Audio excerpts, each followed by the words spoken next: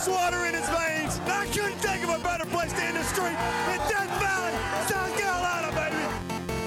Guys going down, guys stepping up. That's what football is all about. And they say we can't do it. What they say now? Come in here, dear boy, have a cigar. You're gonna go far. You're gonna fly high. You're never gonna die. You're gonna make it if you try. They're gonna love you.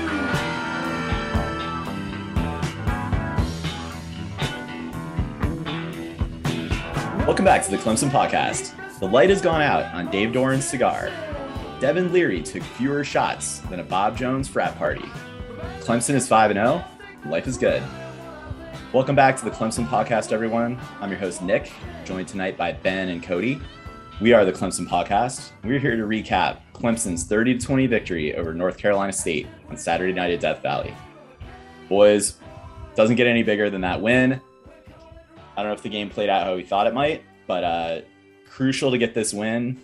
Amazing progress by this team 1 year on from that difficult loss up in Raleigh. How are you guys feeling a couple days removed from the game? Well, like we're back on top of the ACC, and last year was just kind of an aberration, and that we're very much potentially a playoff team this year. This team has continued to improve game by game, and I got to say, there's no better showcase for Clemson football than game day at a night game in Death Valley. Like the entrance, how they're still doing that all these years later, showing that on TV, guys getting on the bus, coming around the stadium and then onto the hill. And now all the new lighting effects are just absolutely amazing. I'm actually quite surprised that Clemson traditionalists aren't whining more about kind of changing up that or altering that tradition with the lighting effects and everything. But I think it's absolutely phenomenal. And you could see it in Dabo's eyes at the top of the hill. That team was ready. And they were out for revenge from last year, and they went out and got the job done. A game very reminiscent of years past, I would say. Like the Louisville game stands out in my mind with Lamar Jackson. Just a game where it's like early season, but it's a real test. And we'll talk to the extent that NC State was a legitimate top 10 team. We'll talk about that later. But clearly they were a good team. Clemson showed up.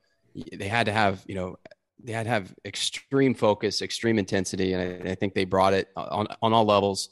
Ben, to your point, that's great marketing for the program. I think they've done that twice before. I could be wrong. Could be a little bit more, a little bit less, but great marketing. It made the ACC primetime game look like SEC primetime, and maybe even better. It was great marketing for Clemson, great marketing for the ACC. Couldn't agree more. Huge recruiting night as well. Had a lot of guys in the 2024 class there at the stadium. So great for that exposure also, as you guys said, just for the brand nationally. And definitely to go out and win the game the way they did, I thought was also obviously really good.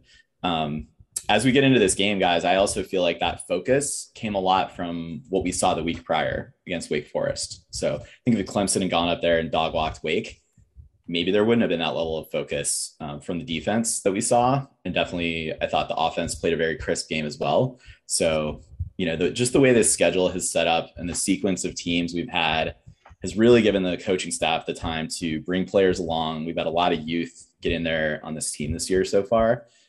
Everything's set up really nicely from the way the ACC set up our schedule. So, I don't want to credit the win to that necessarily, but, the team has definitely played their hand the right way in terms of setting up for this game.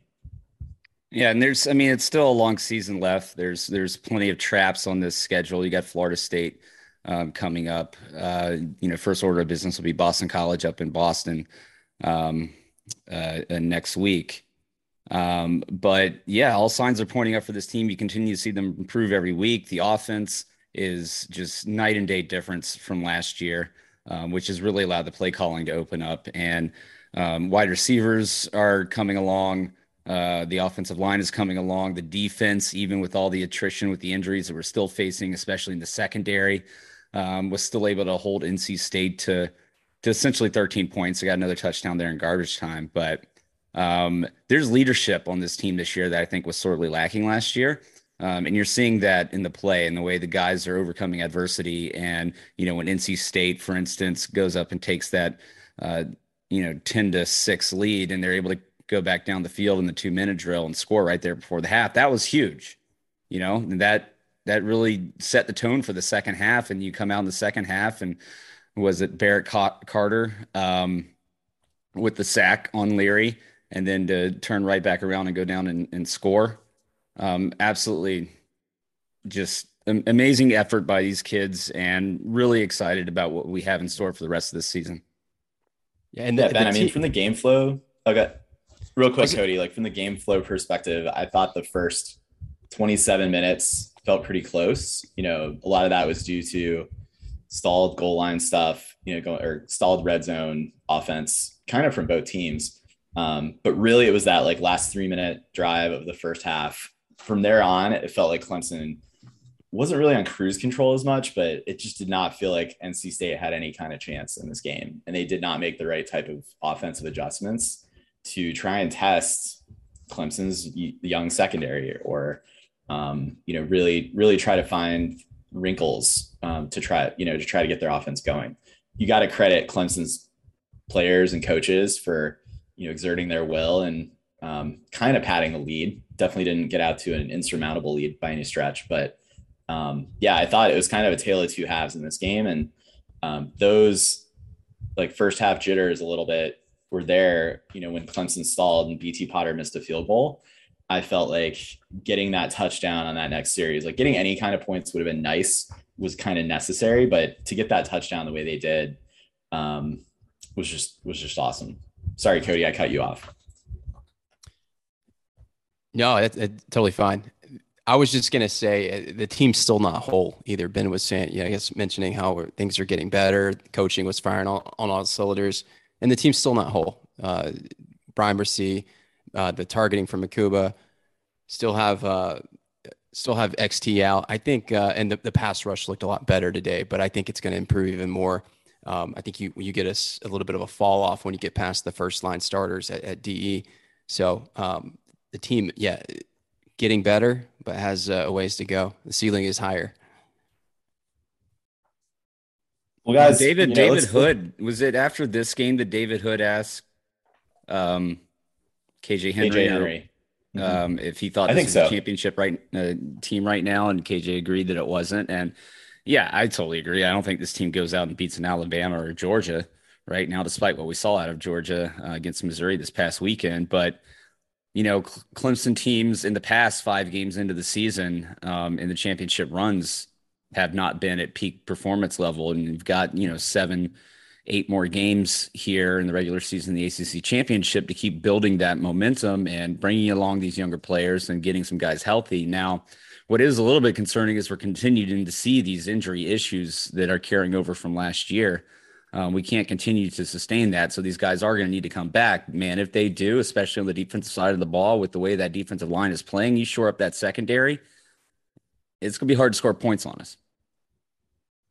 And now the offense did see, Ben. Yeah, the year that came to mind when you were just talking about, like, through X number of games, none of the natty teams, like natty appearance teams, let alone the champions, really looked to be that dominant at this point. I think when Trevor took over from Kelly Bryant in 2018, once you really hit that like 5-6 game mark early to mid-October, that offense really took off. That whole team really took off and gelled. And that's where you really started to see Clemson winning by like an average of 27 points a game. That's entirely possible for this team. You look ahead to this schedule. So that's going to be one to look for. And I do want to get us into some comparisons coming up here. But yeah, just in terms of the schedule that remains, BC, they're down. They're much worse than I think people thought they were going to be with Jurkovec coming back. People enthusiastic about Jeff Hafley. BC's had a really rough stretch to start the season. Looks like they're bouncing back a little bit based on having beaten Louisville this last weekend at home. But Florida State took one, on the chin from Wake Forest. Couldn't really keep up with them. I think they're really in that second or possibly third tier of the ACC Atlantic. Syracuse, Ben, what's that famous line you always use? They ain't played nobody. Like, that's pretty true for Cuse. They will play NC State, I think this weekend, or maybe they have a bye this weekend and it's the following weekend. coming up before us, they play NC State. Then we have Notre Dame. I think Notre Dame, everyone circled that coming into the season as a tricky game. Still could be. Who knows? They're working in a new quarterback in their system and kind of feeling their footing out. But they had a weird bye week this last week, which I feel like anytime you're in September and you get your bye, like I feel like we had that one year. It's a little too early to do that, but well, there's the years where you get 2 buys just because of the way the calendar sets up, but this isn't one of those seasons. So yeah, that's a bit odd. Yeah, and from there, like I don't really see. I mean, Miami looks like, not going to be that difficult. Louisville might not have their coach by that point of the season. So anyway, I think the schedule definitely looks. I mean, you use the word trap, Ben, I believe. Yeah, could definitely happen. And I'm not really seeing anything on the other side within the Coastal that can challenge Clemson here. So it could be just another one of those. It could be the year that you thought we would have a year ago, Ben, which was just like from this point on, snoozers of games. We're still getting the primetime game, though. That's what's interesting. So last weekend, obviously, had that with State, this weekend with BC, and then next week with Florida State. They've already announced that. So to have that national showcase 3 weeks in a row, I don't know if that, I doubt that. I mean, does that mean we're going to have Herbstreit and Fowler 3 weeks in a row, or are they going to cycle us to a different set of announcers? I mean, even though it's prime time on ABC, they could definitely get like Joe Tessitore. Good question. Where I know they're going to start the day in Lawrence, Kansas, Rock Chalk. And I think they've actually announced let's see. They have announced Sean McDonough and Todd Blackledge. There you go. Yeah. So it's in the primetime slot. Doesn't mean you get Herbie and Fowler necessarily, but that's fine. To be honest, I kind of like the other crews a little bit better. It's nice to get that treatment once in a while, but Fowler was mispronouncing half of Clemson's roster, their last names. I mean, so do we. So like when Herbstreit had to say he gets paid. He gets paid for this shit. We do not. So yeah, and they get like phonetic spellings on their totally. They have producers. Yeah. Well, all right, guys. Well, why don't we dig a little bit closer into this one? Offense, 30 points. Left some points on the field, but overall, I thought coming in against the number 10 NC State Wolfpack, I believe they were the 10th ranked defense in the country coming into this game too by SP Plus advanced ratings. Dave Doran's a defensive coach. They brought a lot of guys back who were injured a year ago or who did not go into the draft. This really was the year that they set up to stop a team like Clemson. I thought from a defensive game plan standpoint, like they brought physicality and pressure throughout the night. I don't want to say they made DJ's life difficult, but they definitely, I think, stood up to their billing coming in as a formidable defense. But Clemson still, give Clemson credit, give DJ credit, withheld against that pressure. The offensive line stood up. Clemson was able to move the ball pretty much throughout the game. The only kind of issues I think Clemson really had was when play calling sort of stalled drives or, here and there, NC State did get home, but I think a lot of times that was, they had no sacks on the night, right, guys? And that was when it would be like a design run for DJ that was a tackle for a loss. So that's not technically a sack. No turnovers on the Clemson side either, which is great to see. So I don't know. I thought like we can definitely get into the game within the game and individual performances here. But I want to say, like, I thought this was like throughout the game, the progression of the game. I think the coaching staff did a great job, picking its poison and really, picking the areas of NC State's defense they were giving us and, for enforcing their will and kind of moving things forward. The one that was obvious from the start, and I almost feel like we were trying to overplay the hand of DJ in the running game. That was effective, and Shipley definitely was effective running between the tackles.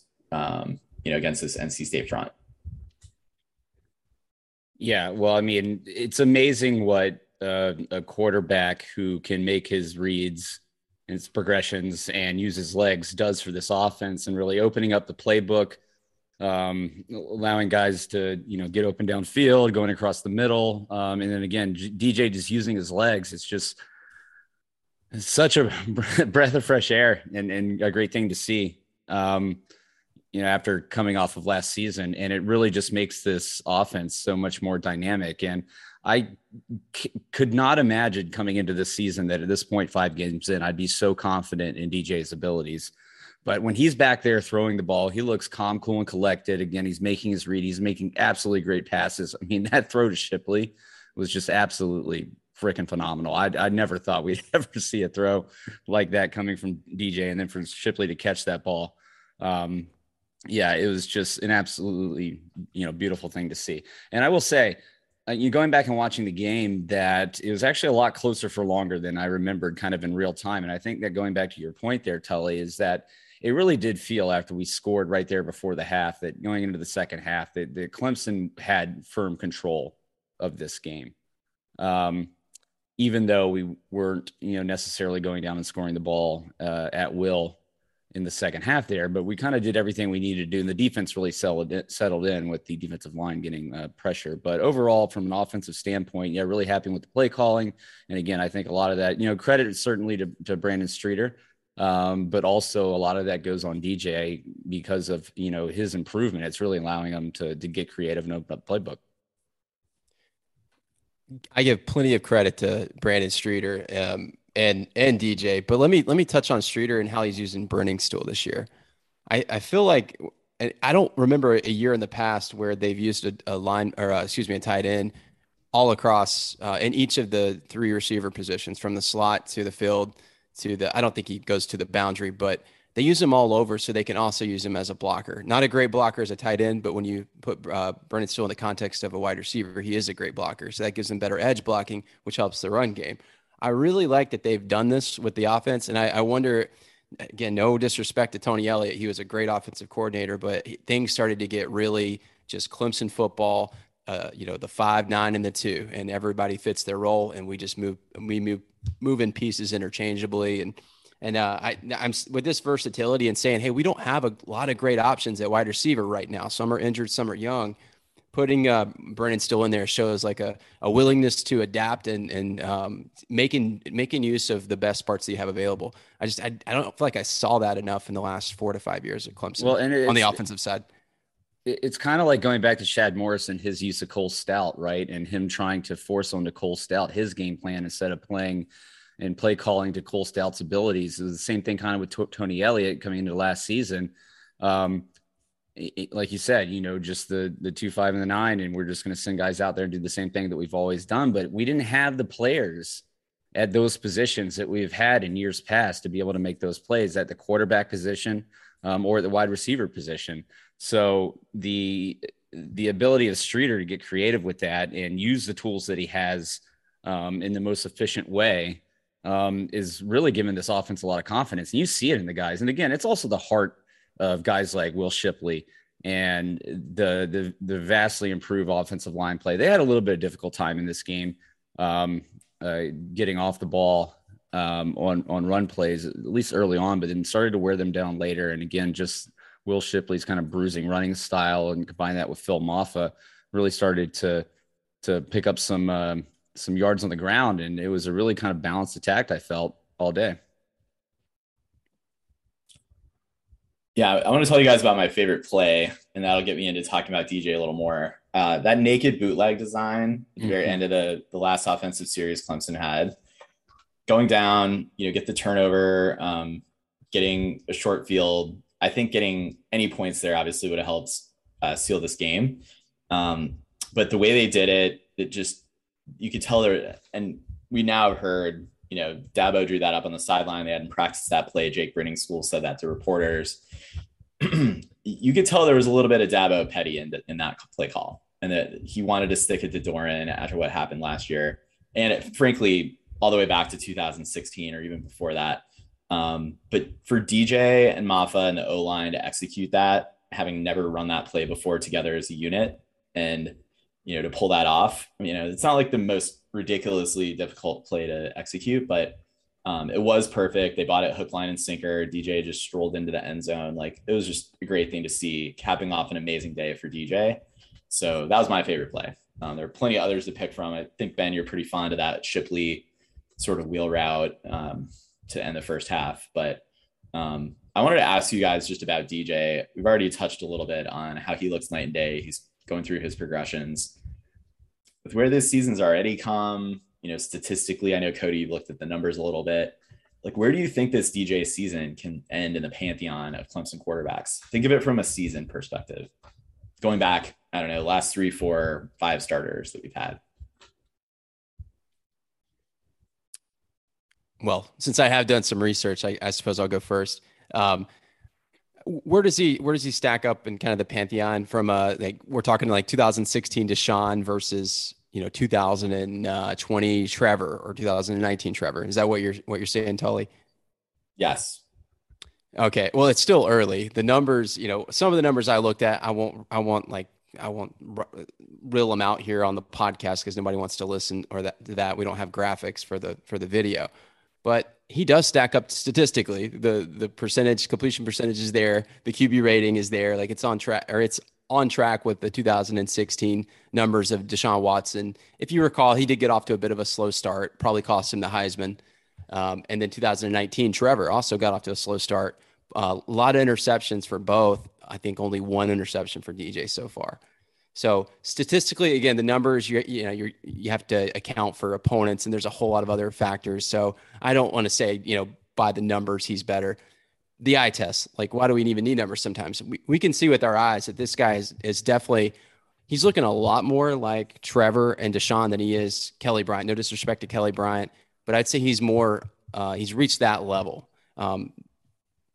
I know that doesn't really get at what you're saying, Tully, but I think that's his trajectory. Oh. If he continues this trajectory by the end of the year, I think the thing that really set Deshaun and Trevor apart was performance in the playoffs. So that would just be the next level. But from a season number standpoint, against not an SEC schedule, let's say it, he stacks up. Yeah, and I mean, to that point, I do want to see him go in against a good Notre Dame defense in South Bend and see how he performs there and see how he may perform in a playoff game against the likes of an Ohio State, Georgia, or Alabama and those types of defense. Wake and North Carolina State are really good football teams, but they're not those football teams. And so, again, I think this is kind of baby steps for DJ, continuing to build the confidence as the season has gone along. He's not making a lot of mistakes. A couple bad throws in this game, one overshot to Bo Collins there, and then the near interception in the second half. But other than that, he's, dropping balls on a dime and putting them on a rope right to where they need to be. And he's making his reads and his checkdowns. And just that mental improvement in the game itself is something that I'm not sure any of us really had a lot of confidence that we were going to see out of this kid.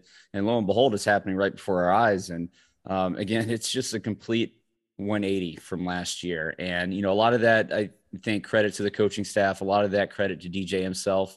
And really the other guys around him growing up and becoming better as a unit. No interception, Ben. But yeah, everything I agree with other than that. No, the near interception. The near interception. Yeah, absolutely right.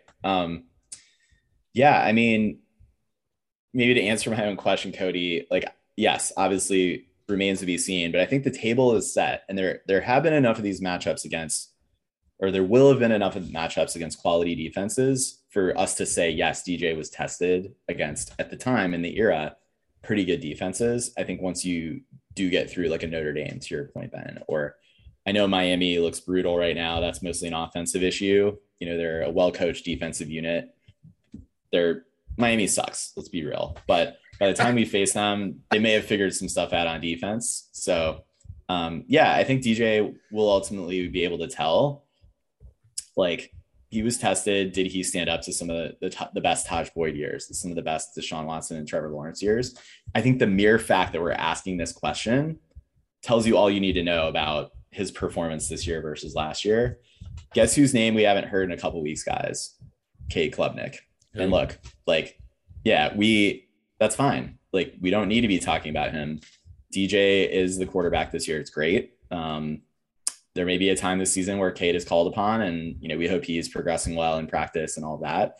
Would have been nice to see him get into this game if Clemson had padded the lead a little bit more, but I think he's going to get some reps here coming up against some of these opponents. I mean, maybe Boston College, certainly doable at Florida State.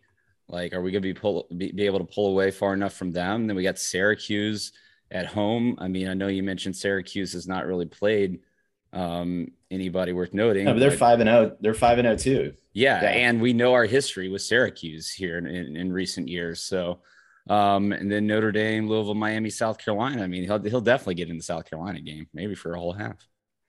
Well, it's important to note that at the beginning of the season, DJ was not on any NFL watch list, but I guarantee you he's taken the NFL's attention, the scouts. I'm not saying he's going to the draft this year, but I'm saying it's definitely a possibility now. We did not consider that at all at the beginning of the season. So that in and of itself, after 5 games, tells you a little bit about how DJ's season has gone. I wouldn't at this point. I would say I don't know what you guys think. Some guys come in and they have the 3-year, especially 5-star guys like DJ, they have 3 years in mind. It doesn't matter if your second year was a complete bust in a whirlwind. If year 3 you bounce back your money year, you might run for greener pastures. So we might see a lot of Cade as early as next year. Yeah, well, and it depends on how the draft class is looking this year too for quarterbacks. That's true. Yeah, people are high on Will Levis. I'm sorry, guys. Like, if you're picking between those two, at this point, I take DJ from a skill set standpoint and performance on the field and pedigree and all that. Cool. Well, any parting thoughts on the offense? I think we kind of covered off. I mean, one position group we haven't really touched on too much is the receiving core. A lot of action from a targets perspective, a yards perspective from the tight end group. So Jake Briningstool led the team in yards. Antonio Williams, though, I thought continued to just show that he's the MVP of that wide receiver room this season. He's a starter with no asterisks, no co-starting. You know, he's in charge of that depth chart in the slot. And it's just hard to believe he's a freshman, guys, with just how fluid he is out there, everything else. So, I mean, I guess there may be some near catches, some drops potentially in this game, but nothing that was really that backbreaking type of drop. And I have really no notes here of criticism for wide receivers. There was one to Bo Collins that could have been a touchdown. I know they say DJ should have put a little bit more air under it, but that hit him square in the hands. Yeah. Well, that's one where I think he was going for the touchdown, to your point. Like he wanted to stay running. I think he lays out for that. That's a sure catch, right? So, it hit him right in the hands. Like it hit him in both hands. He should have caught that ball. Like, sorry. What part of his body did it hit? What's that? What part of the body did it hit him in? In both hands. The things he's supposed to catch the damn ball with. No, it's been interesting to see the evolution of kind of this wide receiver core this year. You know, guys kind of moving all over the place. You've got EJ Williams figured to have a prominent role in this offense, and he's kind of fading towards the back as guys like Antonio Williams and Adam Randall have come in. Obviously, Dakari Collins is leaving. But yeah, I think we do have the makings here. Again, DJ continuing to put the ball in the right spaces. I think the one real weak link for this receiving core right now is winning the 50-50 balls, and we're just not doing that right now. Joe Ngata is having a hard time going up and getting balls. He kind of has stone hands when it comes to that, or maybe not the greatest focus watching it come in. But 5 games into the season, let's just continue to see that improvement there. And, maybe we tried to fire Tyler Grisham too early. As fans, we want to do that, but just continue to see improvement, and that's been exciting. And then, again, a part of that too is the tight end usage. Yeah, if you told me that Briningstool and Antonio Williams would be our top wide receivers this season, I'd be like, oh, that's a little bit alarming. Because coming into the year, I really thought it's going to be the Collins twins, and I know they're not twins, but Bo's had a fine season. Are you sure about that? Well, usually twins don't separate this quickly. Were you there, Cody? I can't confirm or deny, but one's in Georgia, one's in California. So Bo Collins is having an okay year. He's having a good year by his standards. I think he would probably agree. He could be playing better. It's not even that he's had a drop or two, because every receiver has that. It's just, you see talent, he's got a little bit more there. To your point, Ben, I don't know if I don't know if I'm going to see him become Terrell Owens this year. I just don't know if that's in his makeup.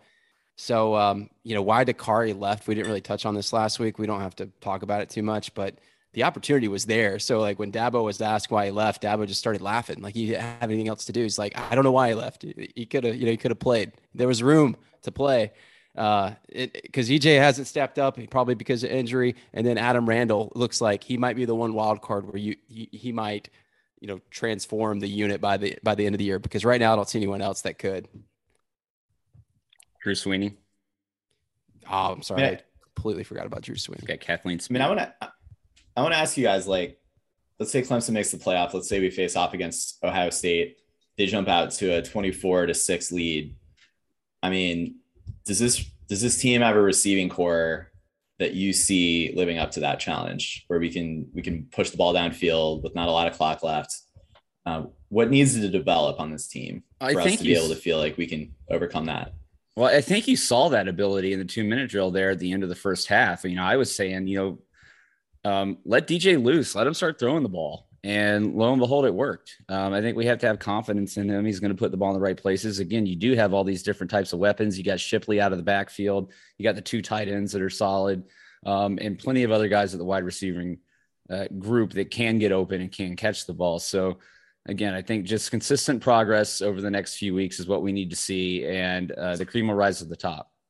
Well, Tully, I think the situation or the answer to your question there, how do we get back and compete in these big games, particularly if we fall behind a big time opponent? I don't think it lies in the wide receiver room. I think what has the higher likelihood of helping this offense become elite is the improvement of the offensive line. You saw it a little bit in pass pro. I thought they did a tremendous job keeping DJ healthy against like you said, Tully, a good defense.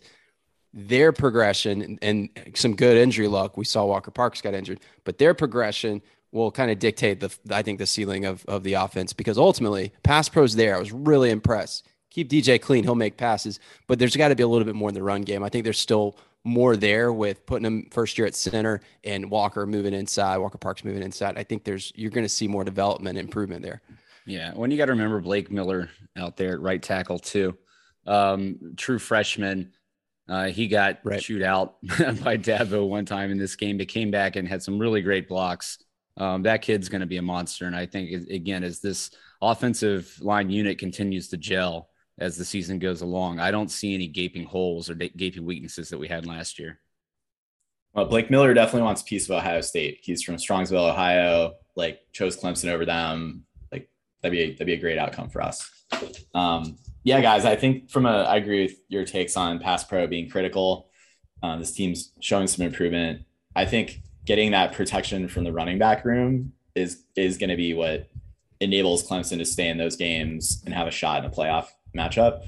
But I do think you need some emergence in that wide receiver room. And for Bo to, make those catches, or Antonio Williams, there was one at the I don't know. There's opportunity for improvement across the board in route running and pass catching from these guys. So what's nice is now, just from the season perspective of winning the division, which remains the goal, they will have a couple defensive tests coming up. But this is really the time where, they can treat these games not like, a game script to win the game, more like, hey, let's take that 2-3 series in a row, like we saw against, I think it was Louisiana Tech, and let's just throw the ball. Let's throw the game script out the window. Let's focus on throwing the ball. I think you're going to see some of that start to play out even as soon as this weekend with BC, probably against Florida State's going to return to, we got to take care of business.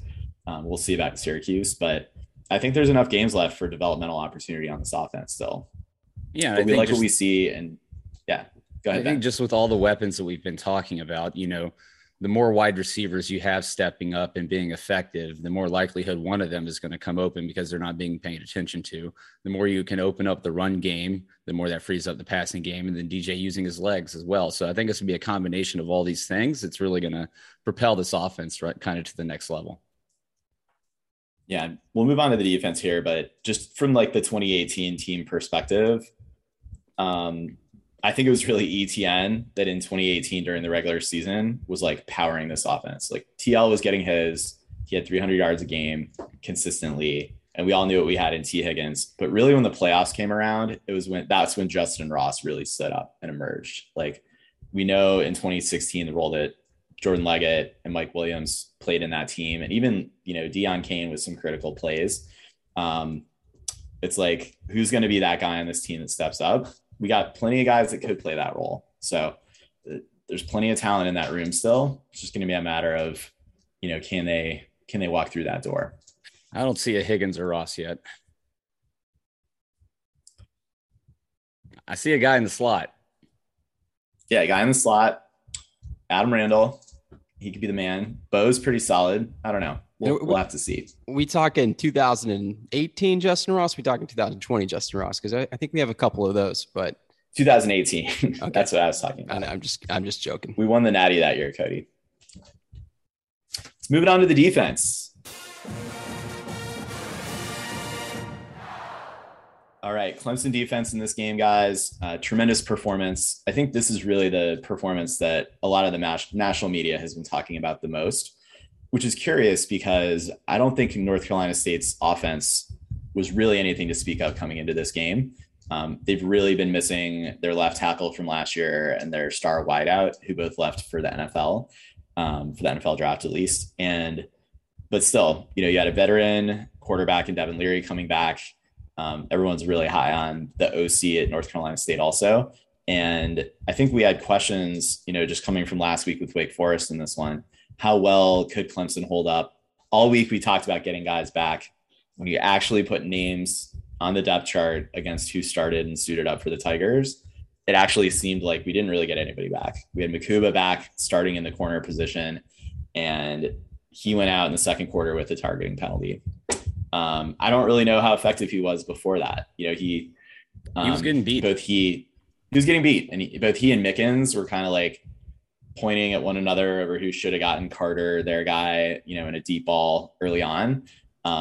He clearly not his position of strength, even though he's played it in the past. So it was tough. And we had, Mickens also went down in this game, like to lose another 2 starters to targeting and to injury on top of missing the guys that we were. Once again, Sheridan Jones didn't suit up in this one. XT was not able to go. Malcolm Green was out. Yeah, Malcolm Green was not able to go. That's an undisclosed reason. All that stacking up against, Devin Leary, who you think about a veteran quarterback like that, like time and again, we've kind of faced those dudes who are just wily veterans. They come in and find a way to pick us apart or, find the edge that Clemson or, the loose end that Clemson would have and take it from us. Never really happened in this game. And I do want to get into why we think that is overall, because I think part of that is on Clemson's talent. I think part of that is on the game that Wes Goodwin called, but I don't want to attribute all that to Clemson. I think you need to put a little bit of that on Dave Doran and on Tim Beck, their offensive coordinator, just not being aggressive, not really going after Clemson's potential weakness and exposing that. They tried a little bit in spots and those plays didn't work out, and then they moved away from it. And then they tried screen passes. They tried to run the ball again.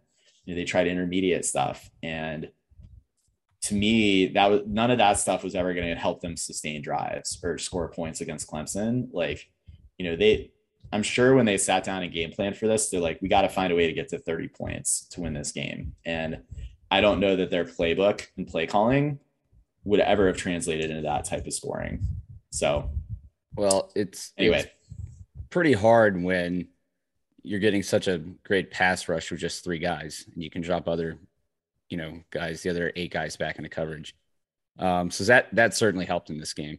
So you can do that, Ben, because they couldn't rush the ball. Like, yes, 100%, you're right about that. But I think this is a credit to our defensive line and those monsters there, and that's without Brian Bresee.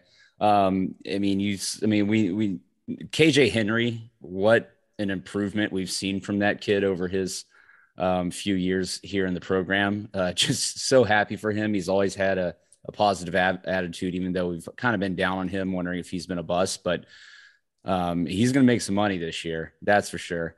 And then, a couple other guys really standing out to me. Obviously, the Tyler Davis and, Miles Murphy had a really good game today. But guys like Rook, Peyton Page, being able to cycle those guys in and out on the defensive line and stepping in for Bresee when he's out, and really don't miss a beat with those guys. So really just across the board, it's been absolutely amazing. Again, without XT as well. I'm not sure who our defensive ends are going to be next year. I think up the middle, we're going to be just fine, but just appreciate this defensive line that we're seeing this year. And just hopefully we can get, XT, Miles Murphy, Tyler Davis, and KJ all out there on the field, at least 4 of those 5 at the same time. this year, because this defense is going to be a monster. You combine that with the linebacking core that we have here, not only with their pass rushing ability, but also their ability to drop in coverage. The front seven is just an absolute beast. And that really takes the pressure off of the secondary, the cornerbacks and the safeties, which, when we saw Coville, Wiggins and Pride back in there in this game, that you weren't feeling extremely good about the prospects for this game, especially after NC State was able to move the ball early on. But sure enough, those guys kind of firmed up. They learn from their experience at Wake Forest. Not the same type of offense. It's not going to test us as much downfield, but still, those guys stepped up when they had to. And overall, I thought the defense really settled into this game. Well, Ben, you covered like every part of the defense there. I'm trying to think what's the big point, where the bright spots there, or the most important points. And I would you started with KJ Henry. I'll start there. You're right. He was considered around year 2, year 3, like maybe a bust and maybe a career backup. And by the time he was a backup, getting steady reps, were like, hey, this is probably his ceiling. But hey, at least he's not a bust. And all of a sudden, in the last couple of years, really the last, like this season and maybe a little bit last season, the back half of last season, maybe, yeah, turning into like living up to 5-star billing, and like you said, probably becoming an NFL player and getting paid. I love seeing that. That's one of my favorite parts of watching college sports, is seeing the development of someone that sticks to it and gets better. And like he probably just didn't have quite the physical makeup when he first came in. But a lot like Kevin Dodd, not for the same reasons. They were coming from two different places, but the advancement and the development in the latter parts of his career, ultimately getting I think it was a 2nd-round draft pick, Kevin Dodd was. So kudos to KJ Henry. The injuries. I mean, I don't. Let me actually take a step back. Last week we gave the coaching. I gave in particular the coaching some grief, and I don't want to point out Mike Reed at all. As like sometimes you just have years where you're maybe the coaching's not there. Mike Reed has been tried and true every year. He's developed great players. He's recruited great players. So I don't want to give him any flack. Just saying this year, it seems some of the guys maybe aren't taken to coaching, or which is more, in this case, it's more excusable. Some of the freshmen aren't quite ready. And maybe that's not on Mike Reed. Maybe that's just a freshman being a freshman. But I did see Nate Wiggins step up. I saw Pride come in, and I saw you're seeing like in-season development from Pride. So credit to both of those guys. And again, Mike Reed's still a great coach. Just saying, there are a couple of question marks there. Notice we didn't really see Fred Davis in this game. And you have Makuba coming off of an injury, playing a different position than he normally plays. Like that's how much you must think of some of the other guys in the rotation for that to be true. Pretty sure Dabo was asked a question about Fred Davis, and I think his answer was, "Yep, you didn't see him. Like he didn't play. That's it." So he's had his chances. He may have some more. We'll have to see. And we talked about it during the game through our text thread. And Nate Wiggins, who had a fine game. It was probably his best game of the year. Great time to have his best game of the year. Celebrating, and then Kirk Herbstreit calling him out on the national broadcast, which his whole family's watching, and he's watching that. But you know what? I was thinking the exact same thing before Herbstreit called him out. It's like Herbstreit, I believe, said that's a 5-yard out. Come on. Well, then he missed when he went for the pick on the following play. Right. And Mickens got hurt. 3rd and 5. Yeah. And that's where Mickens got hurt making the tackle. But you know what? I like that type of, especially after the game last week, I like that type of attitude, be able to bounce back. You can see just the sheer athleticism and talent in him and Pride. So they've got bright futures. And the fact that they're getting in and kind of getting thrown into the fire here early in this season is just going to, pay off down the road. Us winning games like this with that many true freshmen on both sides of the ball is amazing. And it's so great for them to have that experience in that big atmosphere.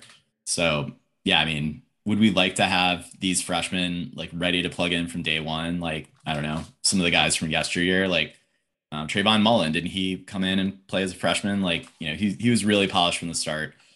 These guys maybe aren't that, but take some time to develop. For Pete's sake, this is game 5. Like, let's give it some time. Let me ask you guys this.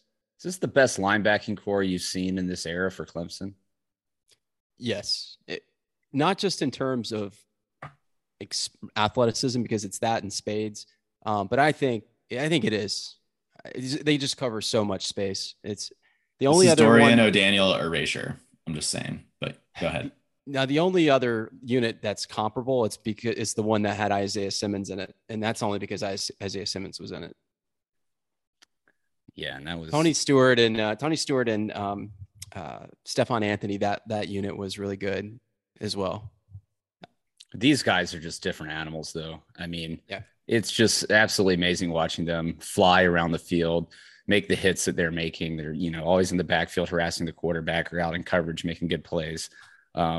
It's really been a pleasure to watch them this year. They're only going to get better.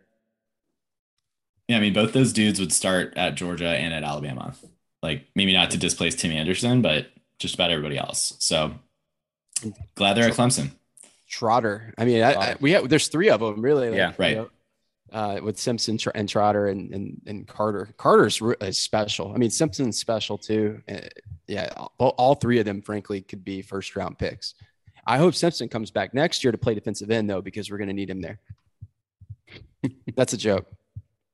Yeah, I mean, there's still more we need to see, guys. Like NC State came in, their offense was ranked in like the 40s, something like that. Like we mentioned, they're down, they're lacking playmakers this year. They're lacking a run game. I frankly think not enough credit has been given to how well Clemson stymied the run game, made them one-dimensional. I think I was looking at the plays earlier. They ran something like 21 running plays to 48 passing attempts in this one. That's the kind of lopsidedness that I can get behind, from a defensive showing that Clemson did. So, again, like you felt it throughout the game. They really couldn't take the top off this defense, which was crazy because I don't think they tried to do that enough. They did it, demonstrated it early with that deep ball to Carter that kind of fit right between Makuba and Mickens. They took maybe a couple shots after that, but that was about it. And I'm telling you, like Leary just did not have enough time. Like the defensive line or the linebackers were in his face almost instantly. Even that big pass that Leary made on their first drive of the game on like 3rd and 16 or whatever it was, like he had to get that ball out so quickly. And credit to him for doing so. And he put that ball. Yeah. KJ blew that guy up and somehow he got rid of it. Yeah. Home field advantage. The guys clearly had more energy. Like Miles Murphy had a motor like I've never seen, and KJ on the other side, Tyler Davis in the middle. Like you're right. Like they were getting after him. They didn't have that on the road against Wake Forest, unfortunately. That's slow. Well, they better bring it to South Bend. Well, to sleep. That's right. Hope they bring it to South Bend. Guys, I guess we kind of touched on Wes Goodwin. I thought he made very good adjustment coming off the Wake game. NC State's coaching definitely helped us out some. And, you're right, Ben, like how much do they really have available to them to go get, from what this defensive line was giving them.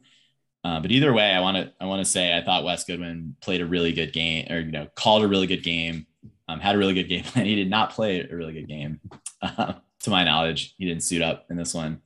But no, on a day when you saw Brent Venables' team allow how many points? 55 points, like 700 yards of offense, to see Wes Goodwin, have kind of a vintage BV defense type performance was pretty great. Maybe it was a vintage Wes Goodwin type defensive performance. It's apples and oranges there. Wes Goodwin had BV personnel. BV did not, to be fair. But yeah, it really kind of goes into the theme of the season. Like we're watching all the coaches grow up as well. It's a young coaching staff, a lot of inexperienced guys.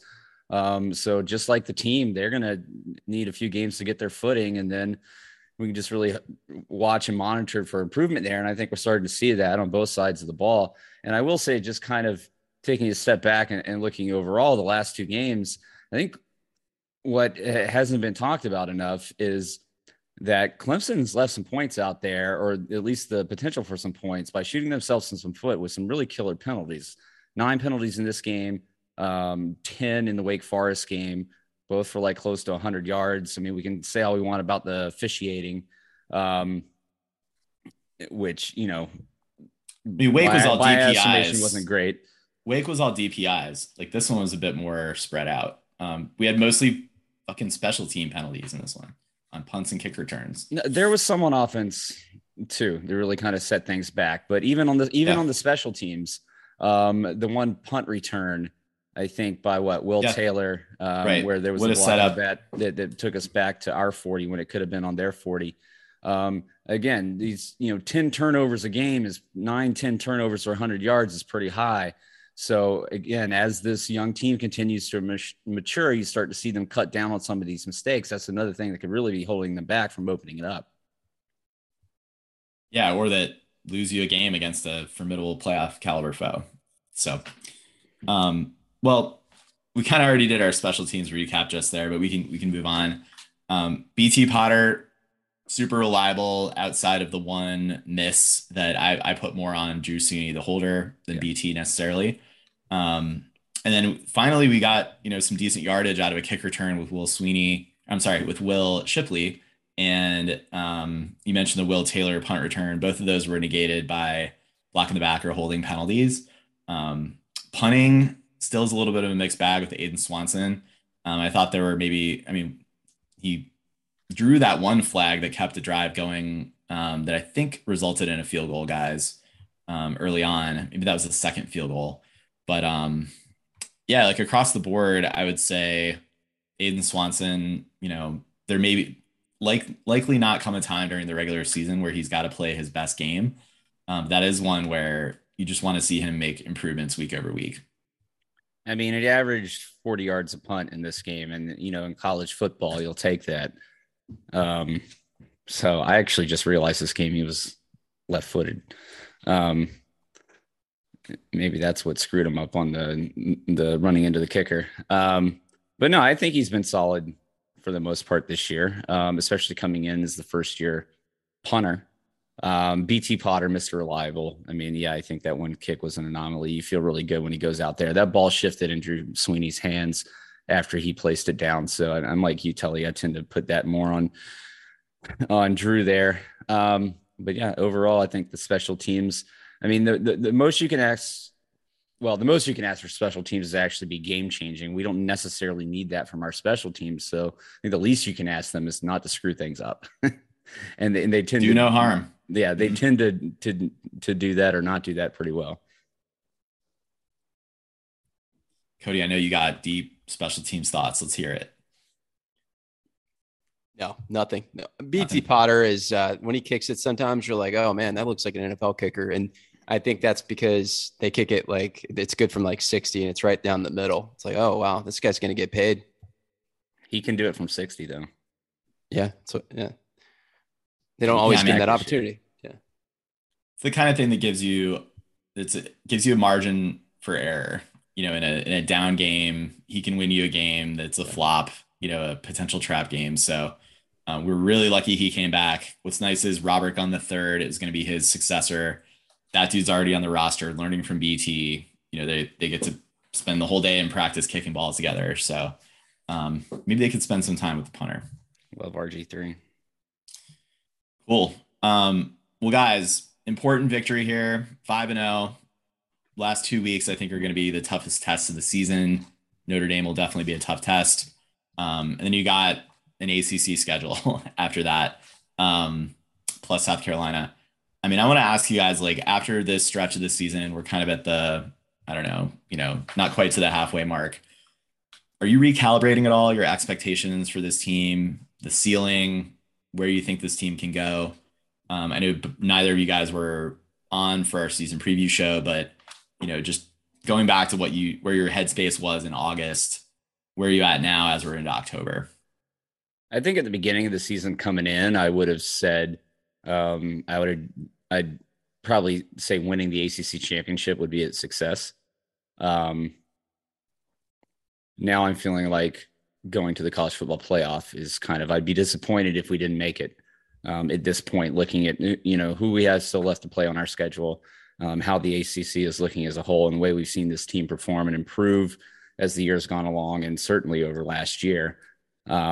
So yeah, I think my expectations have changed, and a large part of that is due to just to how well DJ has played. The defense, I think, is what we expected it to be, minus the injuries, of course. And we all expect the secondary to improve as we start getting some guys back and these younger guys start to grow up.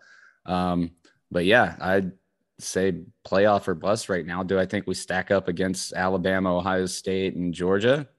Not necessarily, not at this point, 5 games into the year, but once we get to the, 14th game, maybe. Well, I wouldn't even put Ohio State in that category quite yet. And then Michigan had their issue with Missouri. So anyhow, Georgia with Missouri. Who did I say? Michigan. I'm sorry. They're on my mind. I'm like, they should be in that same slip. They should be in that same tier with Georgia. He's got a poster of Harbaugh behind his monitor. That's why, Ben. That's why. Got the Deshaun Watson helmet and Harbaugh khakis hanging. You can't see them right now. But no, so of course, I iron them every day. So how do we stack up? How do we recalibrate after so far what we've seen? Huge shift, more so than any other season. Granted, we usually come in with the expectation of at least making the playoff over the last 6-7 years. I came in like you've been thinking the ACC championship would be a good goal. And if we made the playoff, that would be great. I wouldn't expect to win a game. Now I'm getting in the position where, I do. I think we should be able to make the playoff. And I think we are good enough to win a semifinal game. Are we a championship team yet? No. Only because there's so many things that we haven't seen yet. And that's the secondary getting back to good health. That's a full defensive line with Brissy, XT, Tyler Davis, and KJ all playing, and Rook, all healthy. And and the linebackers really coming into their own. Like it has a chance to still be a special defense. And then of course the offense is just doing something we haven't really seen. They've slowly progressed game by game, and we're so used to more of a clunky, good product, but not necessarily consistent. Save it for the end. But so far, this has just been kind of a linear improvement, game by game with the offense, and that's a lot. Again, thanks to DJ.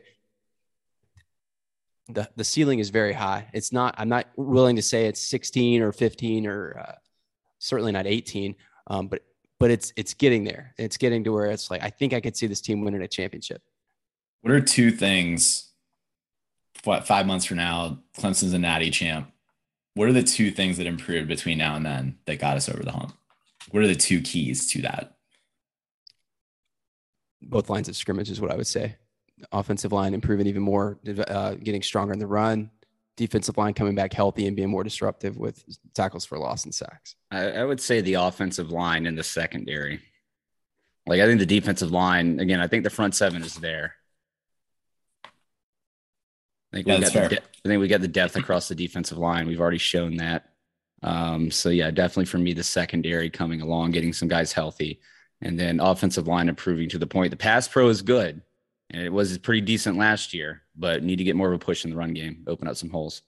I mean, in 2022, to win a natty, you have to be a high-powered throwing offense. Like you just have to. We are going to face at least one of those, if not 2. In the playoff. So I think you're right, Ben. Like the ability to limit that, or at least not just get completely exposed, is critical. And I think, Cody, you need more than just a line that can get pressure to do that. You got it. Like offensive coordinators are going to find ways to pick you apart. I mean, we even saw it against Georgia Tech. They were moving the ball to the outside. They were playing the screen game. And that was the first game of the season, kind of stymieing our pressure from our front 4. So, and that was Georgia Tech. So, I mean, I'm with you, Ben. I think it's the secondary. I think you got to have an elite receiver emerge though. As much as I want to agree with you guys on the O-line, I don't know how this O-line as it is compares to some of the championship O-lines Clemson has had. But I do know the receivers that we have now are not at the level of the ones we had when we climbed the mountain. So that's going to be my answer. I think one big difference between this team and those previous teams that we're going to have to see how it goes this year is those previous teams were blowing out people early in the season. We ran a lot of guys, 100 guys, out there, which not only helped build depth, which really I think paid off more the next season for some of those guys further down the depth chart, like third string. But what it did is it kept the first and second teamers fresh throughout the season. So I think the first and second teamers on this team are going to have to, put in more, carry more of the load throughout this season. Now you do have about a month-long break between an ACC championship game and a playoff game for guys to get healthy, but that is going to be one difference this year than those previous 4 national championship game teams. Well, unless Clemson can build leads, and then you can run 80, 90, 100 guys out again, Ben. And I know you're right, over the next 3, 4, or 5 weeks, that won't happen. Louisville, give me a break. Dog shit. Miami, pretty dog shit too. South Carolina, they're the bowl. They're still trying to name their chicken. Well, I was just going to say, I feel like one thing that's markedly different on the offense, I think we have a better offensive coordinator. We hit on it a little bit last week. I think we have a better offensive coordinator. I think that will mitigate some parts of some weaknesses a little bit. And by the way, to say we have a better offensive coordinator, we have a better offensive coordinator for an ACC regular season schedule. Tony Elliott was really good in postseason games for the most part. How Streeter, what he brings to the table against the best competition, I don't know. But I think he's a better in-season coordinator right now. I can say that. Like, I feel pretty confident saying that. Well, I don't think we've really seen the impact of Kyle Richardson emerge yet. I think because of the receiver carousel of talent we've had going through, I look to see that sort of influence the playbook a little bit. I think you have seen Richardson's impact on the tight ends. I mean, that's been night and day. So yeah, props to him. He's like an unsung hero here behind the scenes on offense. And then your favorite, Grisham, is probably the ACC coach of the year. Tyler Grisham. Let's hope so. All right. I will say, guys, this has been such a fun season, bouncing back from last year and just seeing this team grow and improve and kind of, they've been living the last couple of years, they've been living in the shadows of all those previous teams, Deshaun's teams and Trevor's teams. But to go through that, what we went through last year, and then watching these guys bounce back, the recruiting is still going on strong, still have a lot of young guys, freshmen coming in as playmakers right away. Yeah, it's really exciting. So yeah, it's been great to see the bounce back and great to follow this team this year.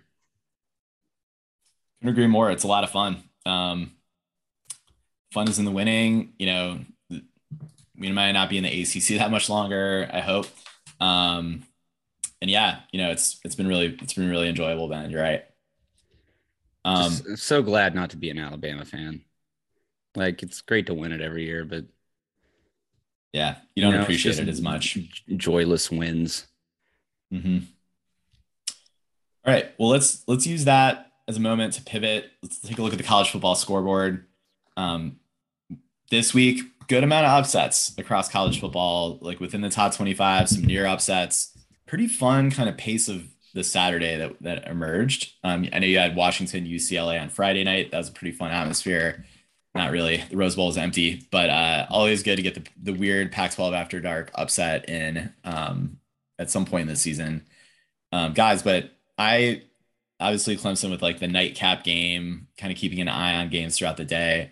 The ones that obviously were top of mind for a lot of people were Georgia, Mizzou, and then Alabama, Arkansas. Like both of those top 2 teams in the country were down at points, or I'm sorry, Arkansas never went up on Alabama, but they threatened late in the third before, and that was right around the time that Bryce Young went out with a shoulder injury. Yeah, it was 28-23 it got within. Yeah, and that was at a point, Ben, where there were like weird turnovers from Bama. Arkansas ran like a sneak onside kick that Saban wasn't ready for. They basically went down like three series in a row and scored touchdowns, like back to back, just to pull that score where it was. But then Alabama just put in their backup, who's like Michael Vick basically, and that was that. Like Bama scored 21 in the fourth quarter. So like yeah, if Bryce Young is hurt, like what does that do to Alabama's ceiling? I think it takes them down a notch. And if it's not like they struggled with Arkansas. I don't know if there's definitely not a team in the SEC West that can challenge them. But that's something like if they're a little bit shaky and then they lose to Georgia handily in the SEC title game, like it is going to matter who else is there, whether Bama gets in. But Saban said Bryce Young's had this kind of shoulder injury before. He should be fine. He bounces back pretty quickly. So I don't think it's anything like Bama is not going anywhere. They're gonna be there. They will remain a top 2 team. My bigger question is like from a defensive standpoint, it sure looked like they were pretty discombobulated, especially in their secondary on this one, and they still get a ton of penalties. So yeah, because Arkansas is not exactly known for their offense. Remember, they were struggling against Ewers too at Texas before he went down. Right. So it just seems like Bama's a little bit shaky and undisciplined on the defensive side, which is like new. So that's something to look out for. I mean, I always love to see him play like a Lane Kiffin team at Ole Miss, and they're not exactly the high-powered teams that they have been either. But anyway, the SEC schedule should be interesting from here on out. Yeah, I think nothing is settled right now, especially after seeing Georgia. We can still question their offensive ability this year with Stetson Bennett. I know they're bringing him back, but I don't think anybody really expects him to go into the NFL and have a prolonged career by any stretch of the imagination. So yeah, it's been a super interesting season. Again, I think maybe we can start chalking this up to more parity around college football. Again, with the transfer portal and the NIL, which is ultimately what we hoped it all would lead to once we got through some of the chaos that we're still experiencing right now. You've seen what good it's done for Texas A&M to go out and throw gobs of money at kids. So you also have to have the coaching to go along with that, which we know isn't Jimbo's strong point. So yeah, no, it's just been a really fun season. You mentioned, Michigan, are they fool's gold this year? I know we say Iowa has had the number 1 defense or something like that in the country, but who has Iowa played? They, held South Dakota State to 3, Iowa State to 10, Nevada to 0, Rutgers to 10. I mean, who are we talking about here? So I think, again, 5 games into the season, it's hard to know with any of these teams, really. You make your assumptions about your Alabamas, Georgias, and Ohio States, but still a lot of football left to be played and a lot of exciting matchups on the schedule in conference play for both the SEC and the Big Ten leading forward into this season. I don't really see the Big 12 making an impact on the college football playoff this year, neither with the Pac-12. So I think it's back to the same old SEC, Big Ten, and Clemson, as Herb Street and Fowler said on the broadcast. Yeah, I saw you mentioned parity, Ben. I saw somewhere and told you might have more information on analytics. Once you get past Clemson at 5, so you have Georgia, Alabama, Michigan, Ohio State, and Clemson. I don't know, maybe not in that order, but those 5 teams, like the difference between 6 and say 25, there's not a huge gap. So that to me is an indicator of parity. But not only that, I don't think the top end is quite as good this year as it was. I think it was a murderous stretch from Clemson's 18 championship, LSU the next year, and Alabama in 2020. It took a step back last year. I think Georgia won in a down year. And this year, I think nothing. I mean, hey, if we win a championship, that's great. But I'm just saying, I don't think it's an all-time team that's going to win a championship this year. So it makes things more approachable or accessible for, a top 10, top 15 team. Yeah, well, I mean, you think about it. We always generally see at least 1, maybe 2 blowouts in the semifinal games in the college football playoff, right? If I'm looking at the top 4 teams right now, make it top 5 to throw Clemson in that mix, I don't necessarily see a lot of blowouts with those matchups right now.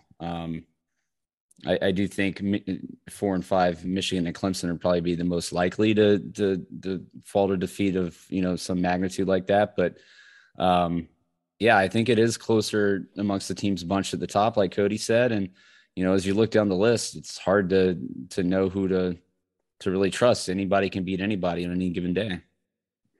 Tennessee, I'm interested in. Yeah, they're interesting. There's just been a lot of shuffling in the top 10 overall this year, which is, I think, good to see. But the top 5 has remained steady for the most part. We'll see what USC is made of. I'm not bought in on them yet. I think they're Probably pretty overrated still at this point. I don't expect Lincoln Riley to go in there and turn that around in one season. They're your number 6 team, by the way. I know. Whether or not they're 6 or 26, who knows? But yeah. Yeah, they have a pretty light schedule. I mean, they're at Utah in 2 weeks, October 15th, at Utah. That'll be a really interesting, tough test for them because I think Utah's really legit. Florida rose up and beat Utah. Like, I still think Utah is a pretty solid, like, top 10 caliber type team.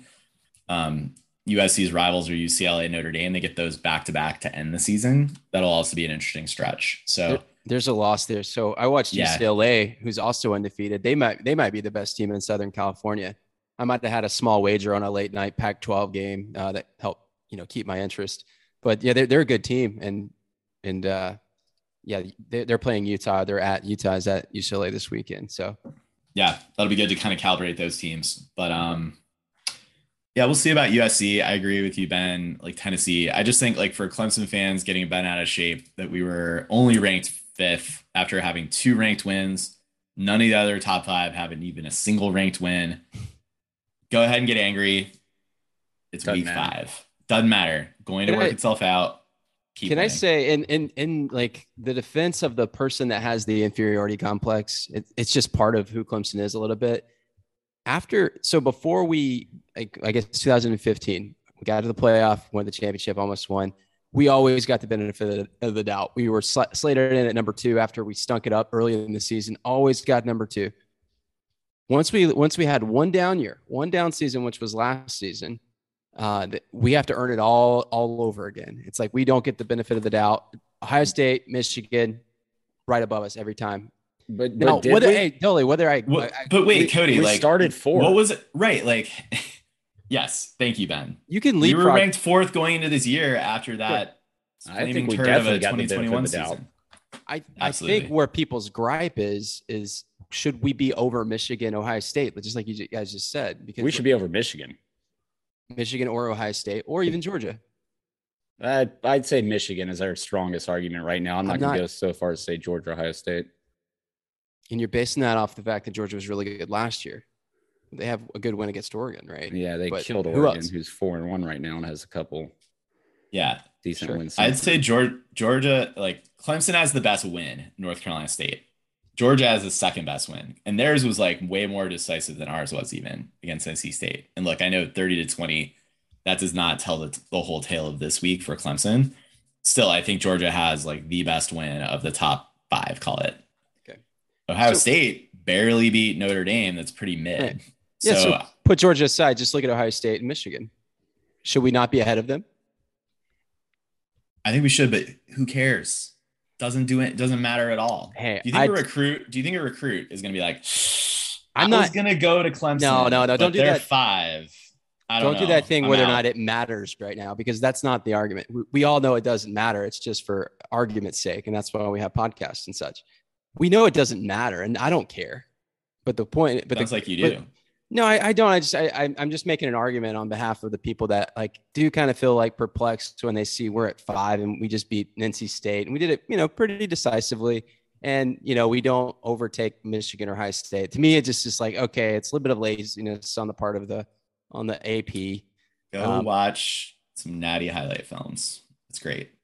Wait a minute, but you guys haven't answered my question. Your retort was, it doesn't matter. It's like, no shit, it doesn't matter. But are we better than Ohio State or Michigan? What you've seen on film? What do you think? We're better than Michigan. I don't trust Ben's opinion on anything related to Michigan. So I need Tully's like more level. We were better than Michigan last year.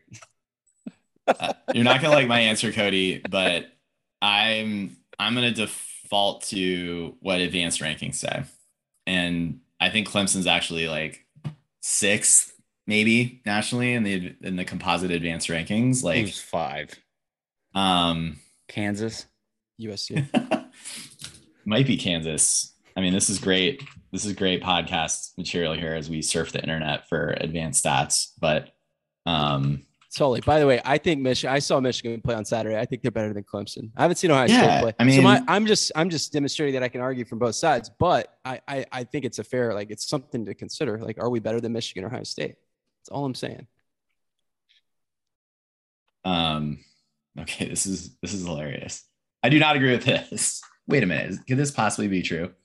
Clemson is 13th in the composite advanced stats rankings. Georgia, Alabama, Ohio State, Michigan, Oklahoma 5th. Like, look, yes. I don't know if this is updated through this last weekend. It can't be. No, and especially not after like the K-State game. And then after that, you got Minnesota, Penn State, Utah, Ole Miss, Tennessee, Texas, and LSU. Like,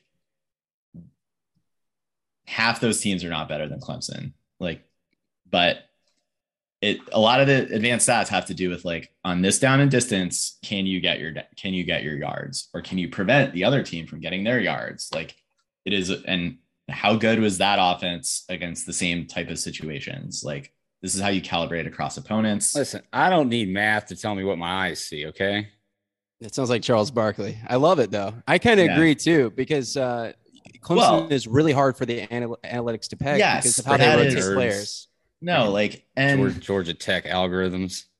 Right. And I don't even know what an algorithm is. Yes. Like, Clemson is not like overexerting itself to get every last inch that was available to it, right, on these plays, but doing enough to win. Like, that's a hallmark, I think, of Dabo teams. And yeah, so I don't know, Cody. Like, I think the point being is there's no clear cut. It's not nearly as clear cut this year as it's been in years past. Like, again, I think anybody in the top 5 or the top 25, we could go up against, especially on the road, and certainly lose to them right now. Yeah. I think the quality of that, like, I'll call it like the third tier of teams, has definitely elevated. And maybe you're right, Cody, the top tier has, declined some. Even just talking tiers, like, I think there's kind of like a top shelf of teams that I would put Clemson like behind them, certainly, but not that far off from a talent perspective and a coaching perspective from those top 4 that are now ahead of us. But I'm fine with Clemson being 5th because Clemson has not put a complete both sides of the ball 4-quarter game together yet either. So, and we've been hurt. I agree. And part of, what the analytics can't quite capture is growth over the course of the season, right? Or did they is there a recency factor? They do make adjustments for that as time goes on. Like, a lot of, in the first like 4 or even 5 weeks, a lot of it is based on preseason rankings. We'll have like an overarching effect on the total number that comes out. But over the course of this season, actual recent results will trump that. Okay. I don't want to talk about this anymore. My brain hurts. Let's move along. Well, how about, what are you guys looking ahead for this weekend? I mean, I don't think there was that much movement around Clemson in the ACC. Like we mentioned, Wake got the win. I agree that makes Clemson look better. Clemson's performance last week, where they went into Tallahassee, took care of business. Wake is going to continue to be ranked in like the top 15 or so. They went down and put up 31 on FSU. FSU has a good offense. Wake's pretty crappy defense. Florida State only scored 21 at home against Wake. So that makes me feel good for the Clemson matchup 2 weeks from now. It's going to be a night game. Sure, it'll be loud there, but we do owe them a home ass kicking after that 2020 situation. How about this weekend? What are you guys looking ahead to? I think this Tennessee LSU game is going to be interesting. LSU has bounced back. You have a win over Mississippi State. To be 4-1 at this point in the season. Tennessee goes on the road there to Baton Rouge. So that'll be a big test for Tennessee. I think we'll come out knowing whether or not they're the real deal or not. TCU and Kansas, I think this is the moment where Kansas gets slaughtered like they should. About TCU, though, I mean, they have a new head coach who's an air raid guy. Like, we're used to TCU being like a ground and pound, defense first, Gary Patterson kind of guy. Complete identity change. That's interesting. I mean, I don't know. It is the Big 12, so it's like we'll have to see them do that all season. They're going to have to go undefeated to make the playoff, but it's one to watch. It's interesting. They played a team called Tarleton. They did kick Oklahoma's ass. That is true. They won't be the last. That used to mean something. I know. Yeah. Probably won't be the last. We've kicked their ass plenty of times. How about, Utah, UCLA, Cody, you mentioned that. That's going to be interesting. Washington State at USC. That's going to be a first kind of big test for USC. South Carolina is going to get beat pretty bad by Kentucky, I hope. Definitely. BYU Notre Dame. Is this Notre Dame's third loss? That's, really going to kind of change the narrative going into our game in South Bend. And, I think no matter what, it's still going to have prestige just because of what Notre Dame is as a brand. And of course, Clemson, who they are. But that's not going to be the matchup, I think, that we thought it was going into this season. But I'm going to be just as happy once we beat their ass and DJ gets some revenge on touchdown Jesus there. It's another night game for Clemson. I mean, that's a lot this season already. Let's see how NC State bounces back against Florida State at home this weekend. That's going to be tough for NC State to kind of follow up this game in Death Valley. And we'll kind of get a gauge of how good Florida State is too, especially since we're going to have them coming up the following weekend in Tallahassee. Absolutely. That'll be good. All right, guys. Good show. Big win. Nice to recap it with both of you. Thanks to everyone for tuning in. Thank you, everyone. Please take the time, head over to youtube.com/Clemson podcast. Subscribe to us over there. Maybe watch us talk about this game if you'd like. For those who've already done so, we appreciate it. We're trying this video thing out as we go. Probably get better at that as we have over time with the audio podcast. We still make no proclamations or commitments to quality of video or audio video of any kind. That is our promise to you. Really appreciate everyone tuning in, whatever format or medium that you choose to consume the podcast. Please leave us a review. Please tell a friend. Please engage with us on social media. We are on Facebook and Twitter. You guys got anything else? Indiana plus 22 at home against Michigan, 9 a.m. Is that your Ben lock of the week? Take it. All right. Interesting. Tully, did you say youtube.com? That's youtube.com, right? Yes. Okay. Just want to make sure. That's the one. In case someone out there is never, they're not familiar with it. I was saying how to get to our channel, but well, there is youtube.tv. That's true. Don't worry. I'll tell I'll give my mom the proper instruction on how to get to our YouTube channel. thanks for tuning in. And as always, go Tigers.